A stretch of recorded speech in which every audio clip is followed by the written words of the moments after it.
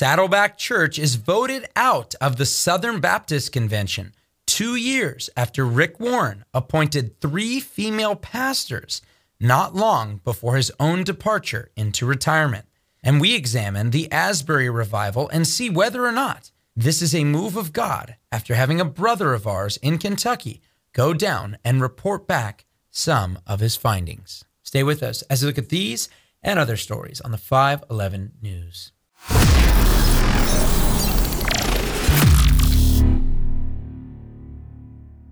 Welcome back to the 511 News. I'm your host, Chad Davidson of Good Fight Ministries. And on today's episode, we're going to be looking at and examining a number of different things regarding the recent Asbury revival, or outpouring of the Holy Spirit, as many people are seeing it as. And what we want to do is examine this in light of a lot of the information that has come out since this whole thing started back on February the 8th. And we also want to look at Rick Warren and the recent kicking out of the SBC that has happened to Saddleback Church, which he actually retired from and handed off to a husband and wife. That's right, a husband and wife pastor team. So we want to look into that. But before we do, I want to ask you guys to make sure you click on that subscribe button. And also, if you could like this and even leave a review on one of our podcasts, whatever way you listen to this, that would be awesome. And one of the reasons is because I've been getting messages, text messages from friends. We've been getting emails and saying, hey, I'm not seeing a lot of your stuff. So we're always encouraging you guys, make sure you subscribe and also click on the notification bell to make sure you guys are getting everything. Because guess what? Hopefully next week, we're hoping to do a live show in our brand new studio. As you see, we are in a makeshift studio right now, and hopefully the studio will be all up and running next week, and we'll be able to get our first live show in the new studio for you guys. But with all of that, yes, the Saddleback Church in Orange County that was pastored by none other than Rick Warren has actually officially been kicked out of the SBC. Now, there's a whole appeals process that they're going to go over, but I'm actually going to read, and sadly enough, this is one of those situations where what happens in the church gets spilled out into the world so that it can go into the Court of Public Appeals and make the church look really bad, which sadly enough, you have to wonder if that's not some of the reasoning for the way in which Rick Warren decided to leave and how he left Saddleback Church when he left it. The Southern Baptist Convention on Tuesday ousted its second largest congregation, Saddleback Church, the renowned California megachurch founded by pastor and best-selling author Rick Warren, for having a woman pastor. The vote by the convention's executive committee culminates growing tension between the nation's largest Protestant denomination, which officially opposes women as pastors, and a congregation whose story has been one of the biggest church growth successes of modern times. The committee cited Saddleback's having, quote, a female teaching pastor functioning in the office of pastor, an allusion to Stacy Wood, wife of the current lead pastor of Saddleback, Andy Wood. The executive committee took the vote Tuesday without public discussion after the meeting in executive session. It voted to approve a recommendation from the denomination's Credentials Committee that Saddleback be deemed, quote, not in friendly cooperation with the convention, the terminology used for ousting a church. While Southern Baptist's statement of faith officially opposes women as pastors, each congregation is self-governing. So the main enforcement mechanism is to oust it from its membership. So, of course, Rick Warren did respond to this.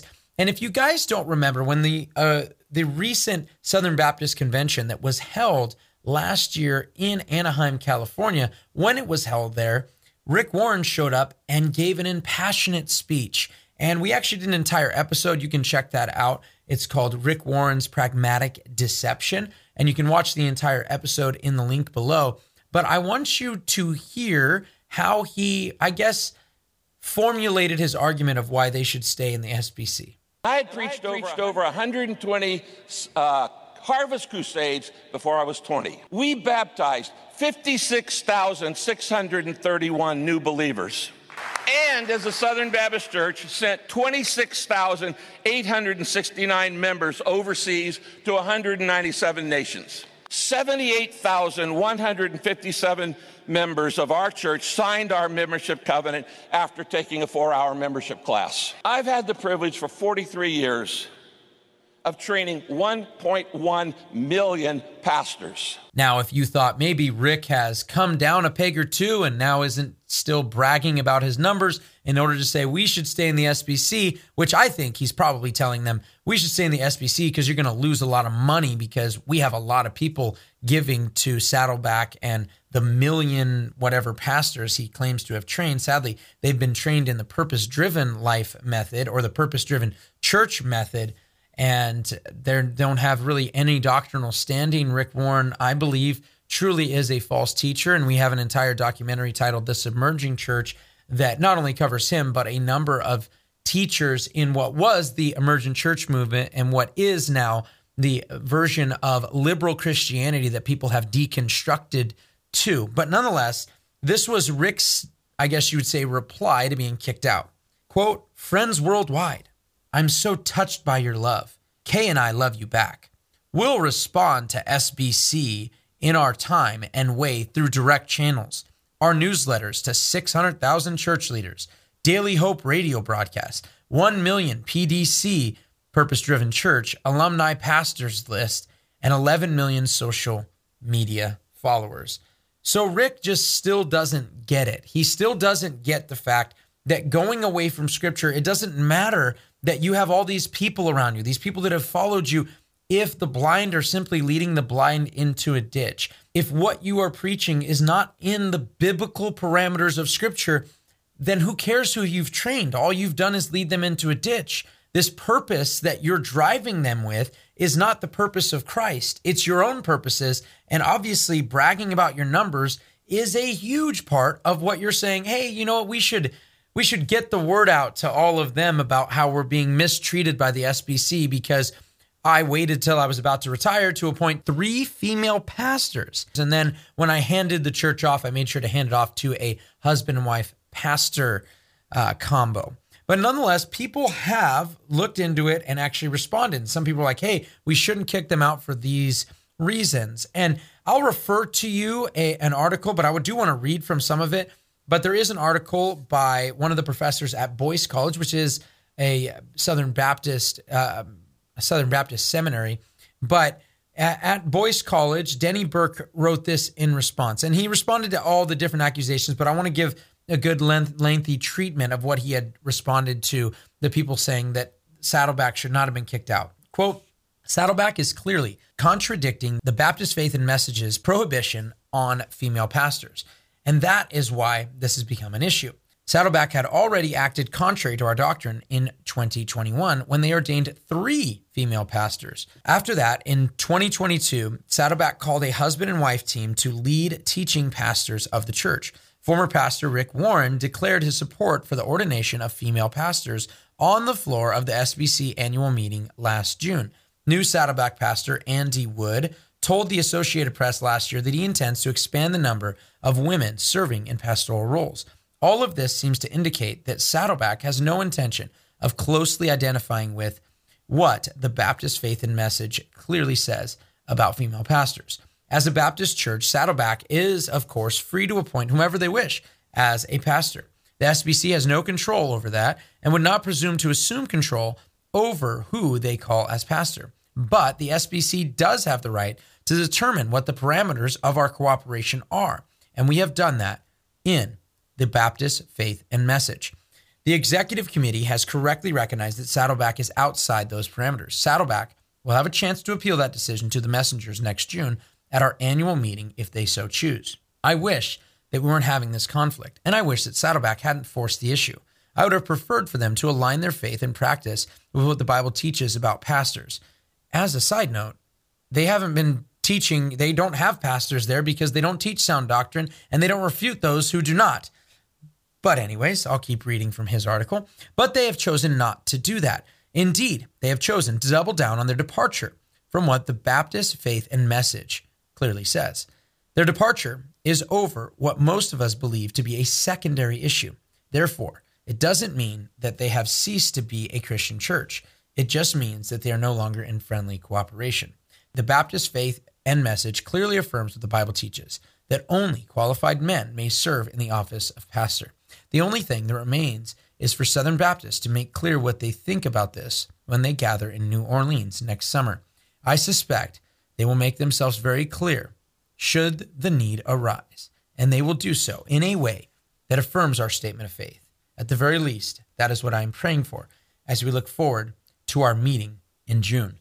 Now, egalitarianism is an issue, and egalitarianism, complementarianism, and we as not only a ministry but as a fellowship do affirm complementarianism, but those who affirm egalitarianism, they're not supposed to be a part of the Southern Baptist Convention, but there are plenty of Baptists that are a part of the SBC who have pointed out that a number of churches have continued to operate in such a fashion where they are appointing female pastors. And if I'm just being honest with you, I would have a very tough time. In fact, not even a tough time. It would be a very easy time for me. I would not be under the leadership of a church. I would not fellowship at a church and fall under their leadership if they were egalitarian. Because I'm sorry, I'm telling you from the reading of Scripture, my conscience bears witness against me. I could not go to a fellowship that reads 1 Timothy chapter 2 and says, yeah, we can push this aside, because I would be concerned that you could push any other, and 1 Timothy 3 as well, but any other issue aside. I would be very nervous about the culture pushing forth something and you just accepting it, and that could actually happen. So why does this matter, and what does it have to do with Asbury revivals or whatever is going on? In fact, it actually has more to do than you would think, especially when it comes to Rick Warren and egalitarianism, because I do want to read from something. And for those who don't know what's been going on at Asbury, I'll talk about it a little bit here. And part of this is from a article, but the rest is my own thought process of looking through this for the last couple of weeks. But the Asbury revival, as it's been dubbed, developed into a viral phenomenon on social media, spurring Christians from far and wide to make the trek and join in the worship. It all started at a Wednesday chapel service with a fairly vanilla message regarding love. And there has been thousands upon thousands of people traversing all across the world to try and feel the presence of God that is claimed to be in Kentucky. But nonetheless, when it comes to this, and why do I bring up Rick Warren and egalitarianism? Well, one is because Asbury Seminary and Asbury University both believe in egalitarianism. They believe in appointing female pastors and ordaining them for that type of ministry, one that is just not allowed in Scripture. But nonetheless, there are a number of, specifically Asbury Seminary, a number of seminary professors that I've learned a great deal of information from. There are a number of them that I've read their books and have grown a lot from them, but I can't say I come close to agreeing with them on anything that would promote women into the pastoral role that God's word has clearly defined as being that of the ministry of a man who is the husband of one wife, and other credentials as well. But I bring this up because that happened and that whole thing started February 8th. 7 days prior, and while I'm recording this later tonight, which by the time you guys are watching this would probably be about 12 hours from the time that you're watching this or the time that it's uploaded, they would have started something that they advertised 7 days before this revival broke out. And here is what they advertised. On February 1st, they posted a video. And they said this is the Collegiate Day of Prayer 2023 live from Asbury University, February 23rd from 8 to 12 p.m. Eastern Time. Quote, let's adopt and saturate every campus in America in prayer. And join us live from Asbury University on February 23rd from 8 to 10 p.m. with special guests, you guessed it, Rick Warren, Francis Chan, Alan Hood, and worship leaders from IHOP, or the International House of Prayer over there with Mike Bickle, Circuit Riders, Black Voices Movement, and Met by Love Worship. Let's believe God for revival amongst believers on college campuses and spiritual awakening amongst the lost. Father, revive the saved and save the lost. there are a few things I want to talk about regarding the Asbury revival, or I believe Craig Keener, who was there, Dr. Craig Keener, said it. He sees it as the Spirit outpouring rather than necessarily labeling it as a revival.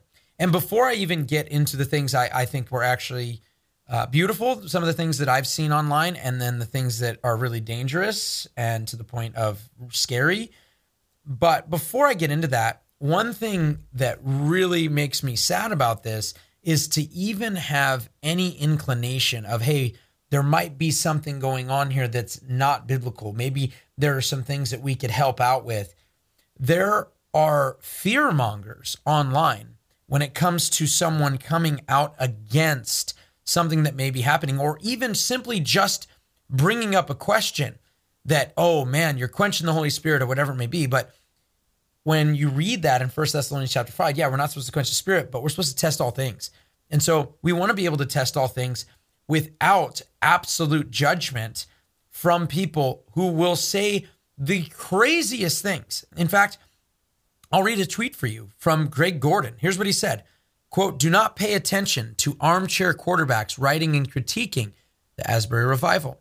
They are much like Uzzah putting their hand on the ark. Let God do in this and through this moment what he desires and wills." He's quoting Dan Beiser there. "This revival is revealing the hearts that have lost intimacy with the Lord." Guys, it's not losing an intimacy with the Lord, saying, wait a second, there might be some weird things going on. Wait a second, it's weird that 7 days prior, they were promoting a prayer event that was going to take place, crying out for revival regarding teachers that are false. There's nothing wrong with saying, hey, that is very concerning.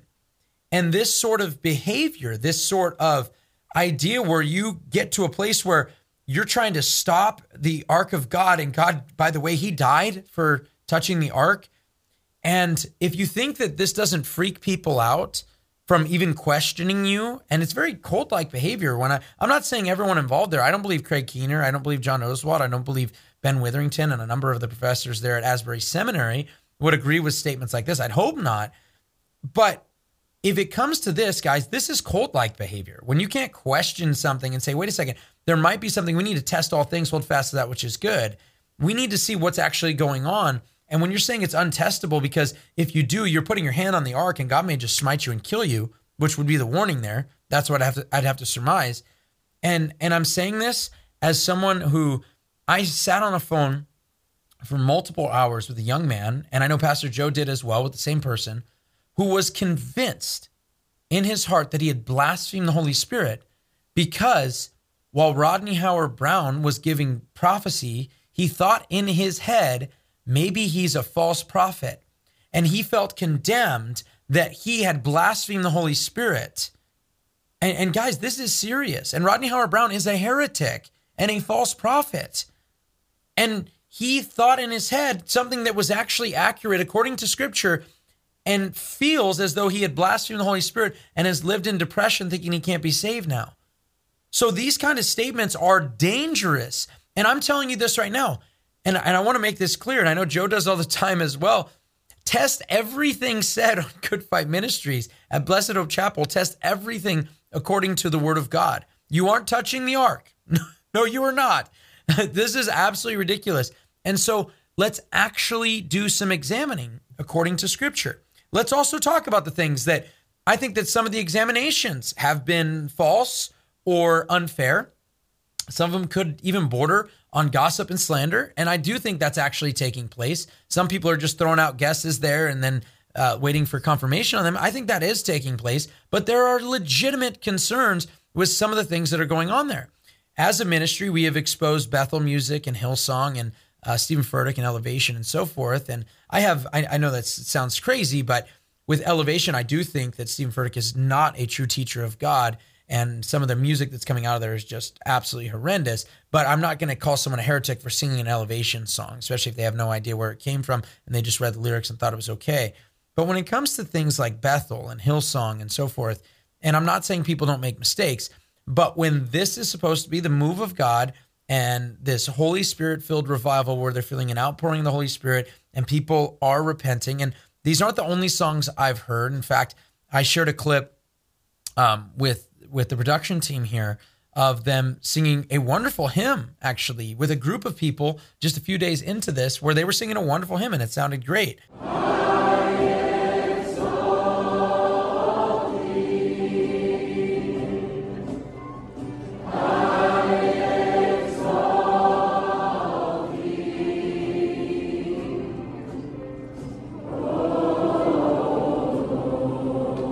But when I also have seen clip after clip, and some of them are people exorcising demons and so forth, and screeching and all of that stuff, it does concern me. When I see Bethel and Hillsong songs being sung repetitiously over and over again, it does truly concern me. And I'm telling you this, I have personally, and we've as a ministry, watched video after video. I've watched Todd Friel's video. I've watched Spencer Smith's video, both his initial one and then his follow-up for over 2 hours. I've watched Elisa Childers' video. I've read Samuel Say's article. I watched Craig Keener's multiple videos on the subject. I watched testimonials. I watched Remnant Radio's video on this very subject and so forth, because I do think it's important to balance this out and see where all of this is coming from. And I wanted to point out, I read Craig Keener's article responding to critics and so forth, and the critics are all over the map on this. Some of them were saying it's Christian nationalism, because I think Greg Locke might have went there, and he is a heretic. I know we're not trying to throw those words out there like crazy, but I believe that man is heretical, and I think that the documentary coming out with him and Isaiah Salvador and a number of other people with deliverance ministries, which are very dangerous, by the way, believing that demons can actually be a roommate of the Holy Spirit inside of believers, is absolutely crazy to me. And also that somebody could think that, barfing in a bag and some of the things that happen in some of these deliverance ministries, such a dangerous, dangerous thing. Do I believe people can have demons in them and can be delivered? Absolutely, but not believers. And I think we need to be very, very careful with people that are saying that. But nonetheless, I did want to read parts of Craig Keener's article on the subject, because when it comes to this, he does answer some of the critics. And one of the biggest things that a lot of people point out is, hey, Todd Bentley, the arch heretic of, he was involved with the crazy blessings, where he was receiving blessings and so forth from all these guys like Bill Johnson and Shay On and so forth. And then only for him, see Peter Wagner as well, only for him to be cheating on his spouse while he's receiving these blessings. But nonetheless, he said, quote, "It has been suggested that Todd Bentley being present should discredit the revival. His response is, whatever Todd Bentley came intending to do, he was not allowed to minister on the university campus and was indeed required to leave it. To imply otherwise is misinformation and or misrepresentation. He claims that queer students have been leading worship. Revivals are not led by homosexuals. His response was, the university prohibits sexual activity outside of heterosexual marriage, as stated explicitly and publicly online. Sexual immorality, including adultery, same-sex behavior, and premarital sexual intimacy. These behaviors are expressly prohibited in Scripture. Offenses in this area are almost certain to result in separation from the university for a period of time.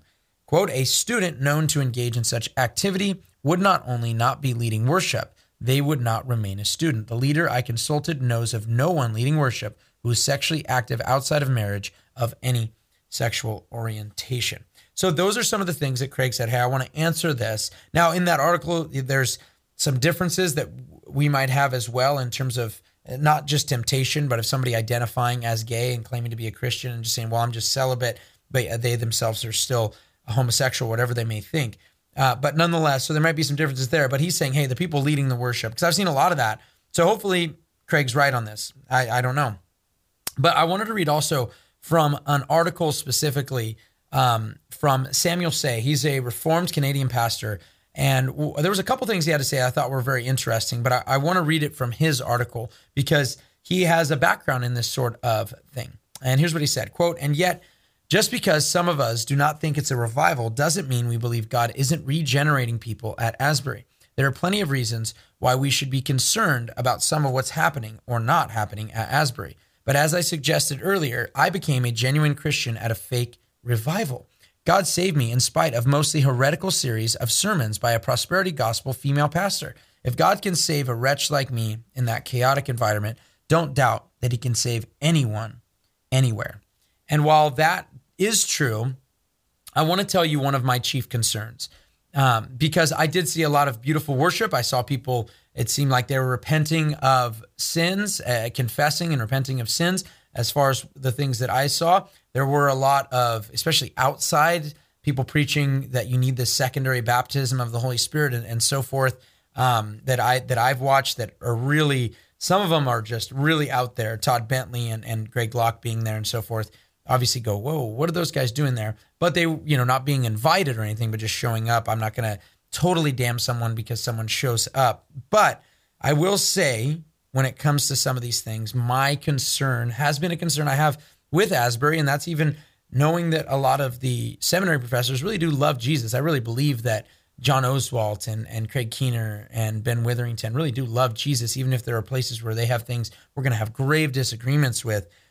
But one of the biggest things is ecumenism, and really believing that Catholics are part of the body of Christ specifically.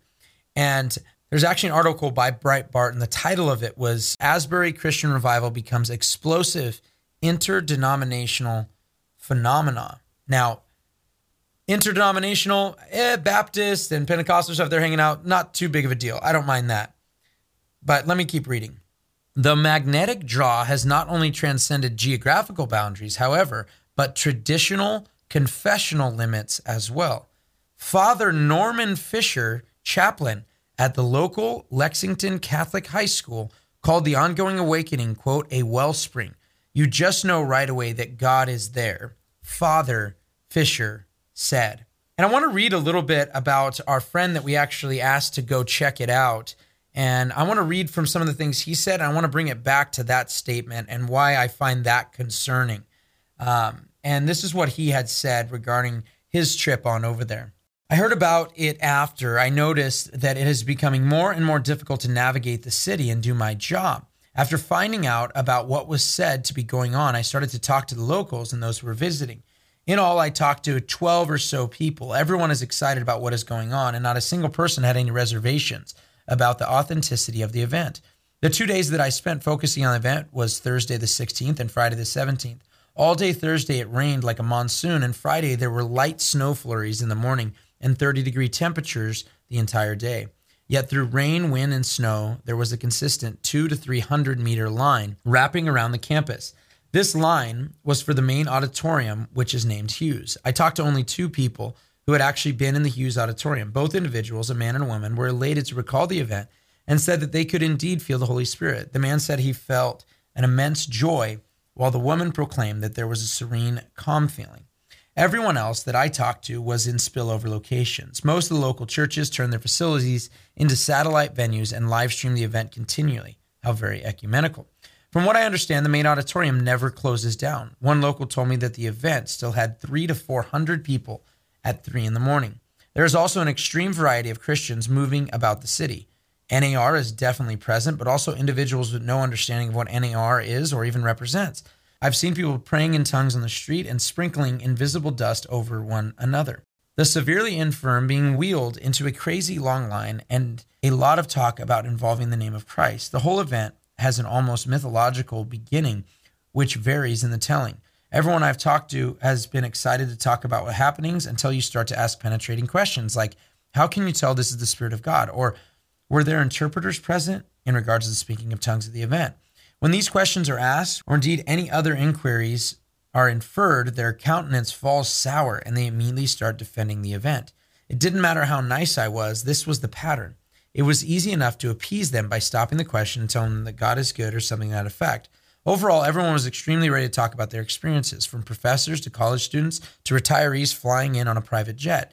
No one seemed able to define what was taking place. No one wanted to test it or for it to be tested. Join the party, but don't dare crash it. My conclusion is this. Everyone was extremely zealous. They were quick to acknowledge the name of Christ. They were all kind enough to take the time to some guy in his work uniform, and they were all glad to be a part of something that they themselves can't define. This is as unbiased as I could be. I then mentioned to him one of my concerns being the ecumenism of Catholicism and Catholics maybe being there and thought of as part of the brethren. And here's what he said in response. He said, strange enough, I talked to a student who's working on his doctorate about Catholicism and Christianity.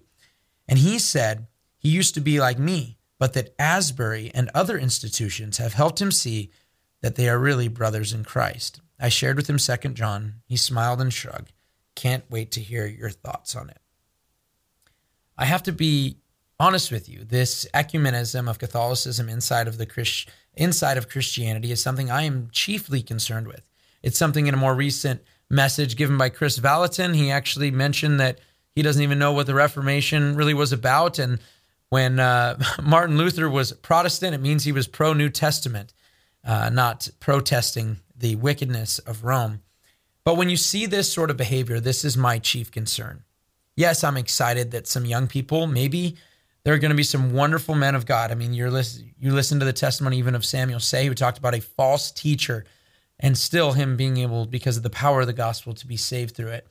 So yes, there is that. And yes, I love seeing young people excited. But one of the chief concerns I have, and this is something that happens in churches all over America as well, is that there is not the balance that is needed. The balance scripturally, one, but also there is an age difference and a maturity level of balance that is important. As my friend there who was there, the zealousness of these young kids to be excited about the Lord, that's something that really is awesome. But this is what is beautiful about being in a local congregation. You have the balance of the old and the new. And I mean that in terms of ages, because when we separate the younger people, specifically, high school and college and so forth, and when we separate them and keep them away from each other rather than feeding into each other, I think we both lose out. Those who are young and zealous and excited to get out the word of God, instead of that zealousness igniting the flames of the seasoned believers, they miss out on that. And taking that zealousness and having some wisdom to impart into it, the young people miss out on that. So instead of having a fullness of wisdom and zealousness in a congregation, growing together, running headlong towards Jesus, I think a lot of times in so many churches, they miss out on so much of that. And I don't know if that's what's happening here or whatnot. But one thing I do know, I know that God is good. And I don't believe that there's going to be this great end times revival that a lot of people do believe in. I think that there's actually going to be a great falling away. And it's something that we do need to watch out for and need to pay attention to. I'm not saying that these guys are involved in NAR. According to Craig Keener, most of the people there, even some of the teachers, wouldn't even know what that is if you mention it to them. I don't know if that's true. But either way, it is something that we need to watch out for, and watch out for the marrying of those things we should be protesting. And in the name of unity, we want to make sure that our unity is with the truth, because love rejoices in the truth. It doesn't rejoice in error. The Holy Spirit is the spirit of truth. And so I don't believe that the Holy Spirit loves when we sing songs that are written by heretics. I'm just being honest with you. And what we want to do is we want to take, and for those who may be zealous from this, it would be great to be able to talk to some of these people, encourage them in the Lord, and bring them back to the Word of God and not necessarily a feeling. Because most of the growth that I've seen in people in their walks with Christ comes typically when they're down in the valley in temptation.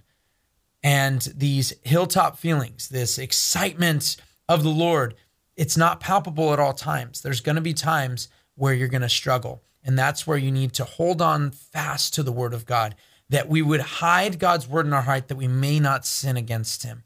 That's what we need to do. We need to make sure that we are running after Jesus by knowing His Word, and that we would cry out what Moses cried out. Not teach me your ways through a bunch of songs that were written by heretics, or even good songs and good hymns, even though we teach one another with psalms, hymns, and spiritual songs. But Moses cried out to the Lord, teach me your ways so that I may know you. Let that be true of us. If you know Jesus, be edified in and through His Word, and examine everything and test all things. Hold fast to that which is good. Test these spirits. And if you don't know Jesus, He poured out His blood. Jesus Christ died a horrible death on a cross for the sins that you committed, but He rose again on the third day, defeating death and showcasing that He is truly the one true God, and that He tetelestai, paid for your sins in full. If you don't know Him, put on the Lord Jesus Christ. Repent, that means have a change of heart, which leads to a change of action. Repent and put your trust in Jesus, and put your full faith in the finished work of Jesus Christ that died on the cross for your sins. God bless you. This has been Chad Davidson. This is the 511 News. The 511 News with Chad Davidson has been brought to you by Good Fight Ministries, bringing you news and commentary from a Christian perspective. This show can be heard every Friday wherever podcast shows are available, or visit 511news.org. Thank you for joining us, and we look forward to being with you next week on the 511 News.